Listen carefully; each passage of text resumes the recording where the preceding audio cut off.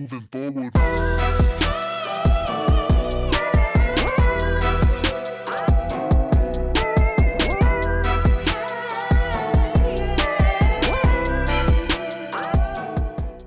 Right now, a future president could be running as a local candidate on your ballot. This person is vying to represent you, your family, and your community. Do you know what they are and what they stand for? Vote411.org is your tool for accurate and unbiased, up-to-the-minute election information on the candidates running in local races. Just enter your address to get started. Your vote is your power, the power to decide who represents you in 2022 and beyond. Get online, get the facts, and make your voice heard on Election Day.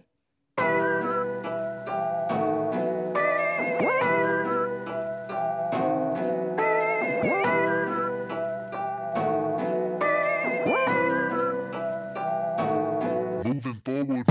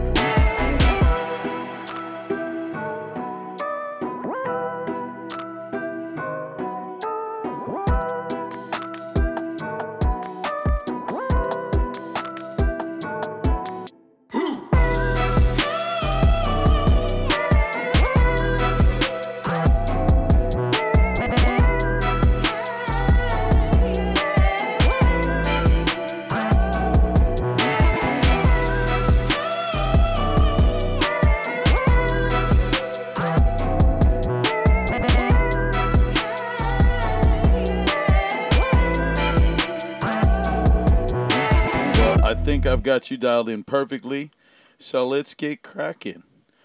Let's get it right from the top, so everybody who doesn't know you or could know who you are, what's your name and what office are you running for? Aloha, my name is Feena Bonoan, and I am running for U.S. Senate, and I'm a libertarian, so I'm not a Republican or Democrat. Mm-hmm. And before we go into the office and its details, could you give us a brief history about yourself so folks can get to know you? Okay, just a brief history about myself. I'm an American. I was born in Florida, raised in North Carolina, moved off with the military, traveled around the world, and landed here in Hawaii, the most beautiful place in the world, the most perfect place in the world. And I met my husband here, who was a local guy, born and raised, and he's in the military too. And this is where we choose to be. This is where we've decided to spend, the rest of our lives at. Like, Hawaii is paradise, and we're so blessed to live here. And I've always wanted to serve the people and serve our country. So I grew up very poor in North Carolina, and I had a single mom. She's actually, yesterday was her birthday, but she's passed away. She passed away when I was young. And, being a child of a single mom that was like a waitress, and she made $2.13 an hour. She stole biscuits from Red Lobster for us.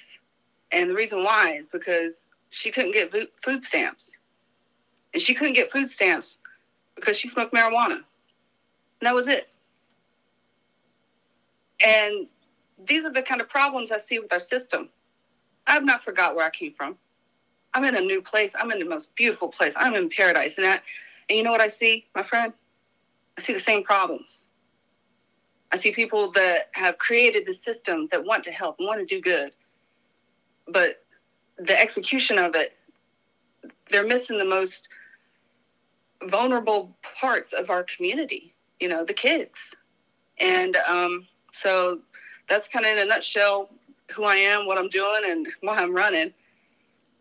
Right on. Well, speaking of execution, this is also a learning experience for our listeners because many people aren't civically engaged enough and they don't know the terms and the definitions. So could you help our listeners at home better understand the office that you're running for by giving us a little slice of its responsibilities?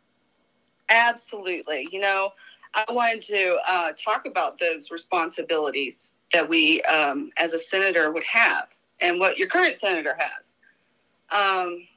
One of them is to give the consent to the president on who they elect for their ambassadors, public ministers, and consuls, and judges of the Supreme Court. Okay? And so that's one of the responsibilities. So it's having a say on the Supreme Court judges. Of course, there's also enacting laws, declaring war, and one that I think is particularly important that we should be talking to our senators about in Hawaii is treaties. And so I went to school at HPU. That's where I graduated from after I did my GI Bill there. And when it came time to take history, I decided to take Hawaiian history. And I thought it was important that if I'm going to live here, I'm going to spend my whole life here, I needed to take Hawaiian history. I need to learn about the Wild West of, Texas and all that stuff. I had plenty of that education from the mainland. I wanted to learn about Hawaii. And when I heard about how the kingdom was overthrown and how we were annexed, and I say we because I live here now. I'm a state resident. I've lived here for almost 10 years now. And as a person that's a libertarian, we do not, I want to make sure I word this correctly. We do not condone the use of force to achieve political goals. So what happened, that's like our core principle. So what happened with Queen Liliuokalani, her being forced into giving up the kingdom over that all over force, and it resolved peacefully. But the reality is there's treaties, there's rights that can be made, or really more like wrongs that can be made better, because I don't think we can really write something we can't rewrite history, but we can try to make things better. We can write the future. Mm-hmm. So in a nutshell, that's the Senate. Right on. So let's cruise right into your campaign. What would you say are your three biggest interests in bringing up in the Senate? Okay, the first one, and I feel like if I were to be able to get this done, like it would benefit so many people, and that's to end the Jones Act. The Jones Act out here in Hawaii has been crippling the economy. It increases all the price of goods and services. Even, during COVID, the shortages that we had on toilet paper, we were hurting on toilet paper way longer than the mainland was. Now, before we go into this deeper, so that way, for those listening on the mainland, they don't understand much of this. And we have quite a few mainland listeners and Kanakas away from home that like to stay interested. And so, if you could break down essentially in as little words as possible for people to understand essentially what the Jones Act does to Hawaii. Okay, so the Jones Act is over a 100-year-old act that Congress passed that requires all goods to go to a American port first. It also requires all the ships to be American made and have a certain number of American crews and be owned by Americans. And what that essentially does is it secures jobs in California at the price of our cost of living out here in Hawaii. That, in as few words as possible, is what the Jones Act is. It's job security for California. And it's not just California, actually. It's Florida, it's New York, it's any of the big ports that are making it to the point where it's not smart anymore. There's videos, there's on the internet, just look up the Jones Act in Alaska. There's this conveyor belt that people put stuff on, like boxes that they've got to ship, and they put it on the conveyor belt, make it go a certain number of feet, and then they put it back on their truck. It's an old, outdated law. We're in a new economy. We're in a world economy. We don't need the Jones Act. So that's Jones Act. Right on. I think that's a really big discussion for people to have. Not many people are aware of it. I personally have a really good friend who tried to make an investment in a food truck business, and because of who he shipped his food truck through to get to Hawaii, the response from the port was, you either got to pay us to send it back or you got to pay us to smash them. Mm-hmm. You know, so like that gets in the way of progress for locals. It really gets in the way of accessibility. So I really appreciate that you're bringing that to the forefront. Okay, so that's one. Two is legalization of marijuana, or really more like descheduling it. Yes. It doesn't need to be a Schedule 1 drug. It's not. It should be sold right next to like St. John's wort or ginseng or all those vitamins and minerals that you see on the shelves. That's really essentially what it is. It doesn't have to be approved by the FDA or anything like that. If someone wants to take that, let them take it. Really, a lot of people, it's going towards more the old folks anyways that are wanting to use marijuana. And who are you to say, no, you can't have that?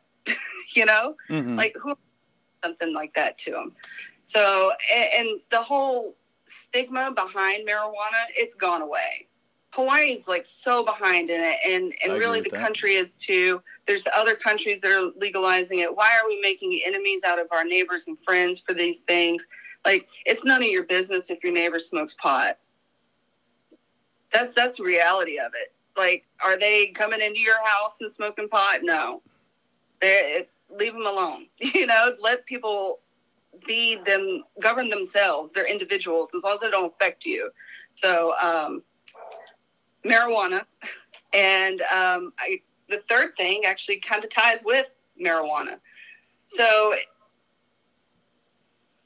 in America, as a veteran, I did serve 10 years in the military, who has a medical marijuana card. I do have a medical marijuana card. I'm not allowed to own a gun. I'm not allowed to purchase a firearm. I'm not allowed to even touch a firearm. And that's egregious. And the whole reason why is because I have a medical marijuana card. And so my third thing, if elected to the U.S. Senate, isn't to do anything in particular, but to defend our Second Amendment rights. And that's all I got to say about that. Shall not be infringed. No, I really feel that there's quite a stigma that comes with the labeling of having that card, you know. And then I also saw a lot of issues with veterans on the mainland. I worked in veteran homelessness for almost a decade, and I saw that there was a lot of misconceptions about like the quality of a person's thoughts or life just because they took a toke to make their life easier. You know, I think that stigma shouldn't really get lumped into a category of saying whether or not you're responsible enough to own a firearm. You know, my views on guns are one thing, but the entitled rights of the people are what's actually in the conversation. So I do agree with the sense that, you know, people shouldn't be held to some unworldly standard, you know, outside of the norm of standards. And I think that, you know, you bring up a very good point with that. Do you have anything beyond those on the horizon, if elected? I take everything into consideration. You know, I read, I do the job. I've always done a good job at whatever I put my mind to. And I can't be bought. I'm a third party candidate. I got $4,000 in my campaign funds against Brian Schatz, who's got $4 million. That's literally 1,000,000 to 1. But who do you want serving you? Somebody that's been groomed, somebody that's been set up from, you know, childhood, that was born into the right families and did all the right things. And I wasn't even born here in Hawaii, but I'm here now. And that's part of who I am. I don't come here and say that we just inherited all this. Oh, well, this isn't my fault, or it's not my problem anymore. I'm going to go to roll up my sleeves and do the work. Not to play games in the parliament, not to vote yes or no whenever the other party says the opposite. I'm not in there to go say whatever some lobbyist told me to.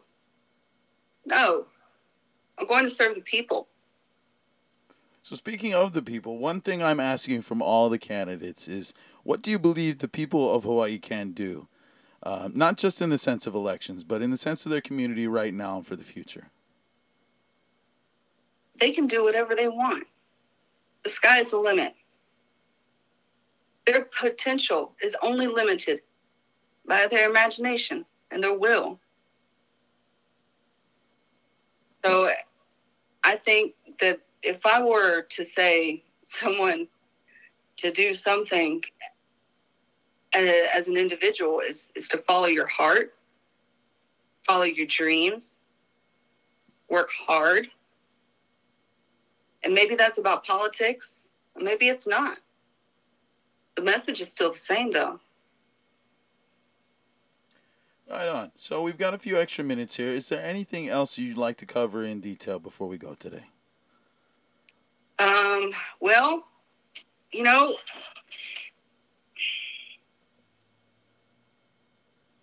it takes a lot to get someone to vote for a third-party candidate. It takes a lot of work for that. It takes even more convincing and swaying to get someone to volunteer or join the party even. But by far the biggest obstacle there is as a third-party candidate is to get someone to donate, to part with their hard-earned funds and go against the system. So I want to tell folks, whatever ideas you might have about a third party being a spoiler, whatever you think about a third party candidate being your vote wasted, because it's not. We earn our votes. We don't steal them. We earn them. And if you vote for me or you vote for a libertarian, it's because we earned it. We earned it because we came to the people. We worked for the people. And we're not bought. Well, with that being said, how can everybody show support for your campaign, follow you online, or interact with you in person coming up? Okay, well, all right. So online, I'm on Facebook, Feena Bonoan. On Instagram, I'm like Feena26, I believe. And on Twitter as well as Feena Bonoan. I have a website, FeenaBonoan.com. I have a couple websites, actually. But they're not no like only friends or anything like that, or only fans, but like campaign websites material. But I have a YouTube channel, but I didn't say this on the interview, but I do have an art degree. And so I have like short films that I've made when I was at HPU. And so that's how you can get in contact with me. Right on. I'll make sure that all those go in the show notes. Yeah. Well, mahalo for coming on today. I'd like to ask you before you go, would you be up for coming on in about a month's time for a little bit longer of an interview, and we could tackle some of these subjects in depth together? Sure, I would love to. Right on. Yeah. So thank you for having me on, and I appreciate what you're doing. I think this is a really good idea that you're doing, and it's a good service that you're doing for the people, having all the candidates on and keeping it short and sweet to the fun. Everybody gets that same amount of time. That's really good. Thank you for that. Aloha. Mahalo. I appreciate that, and I appreciate all of you coming out and stepping up and running for office and helping me educate the community, because I think that's the most important part. So no matter what happens in this election, we've started a conversation to trade mana'o, and I appreciate you helping in that. All right. Aloha. Aloha.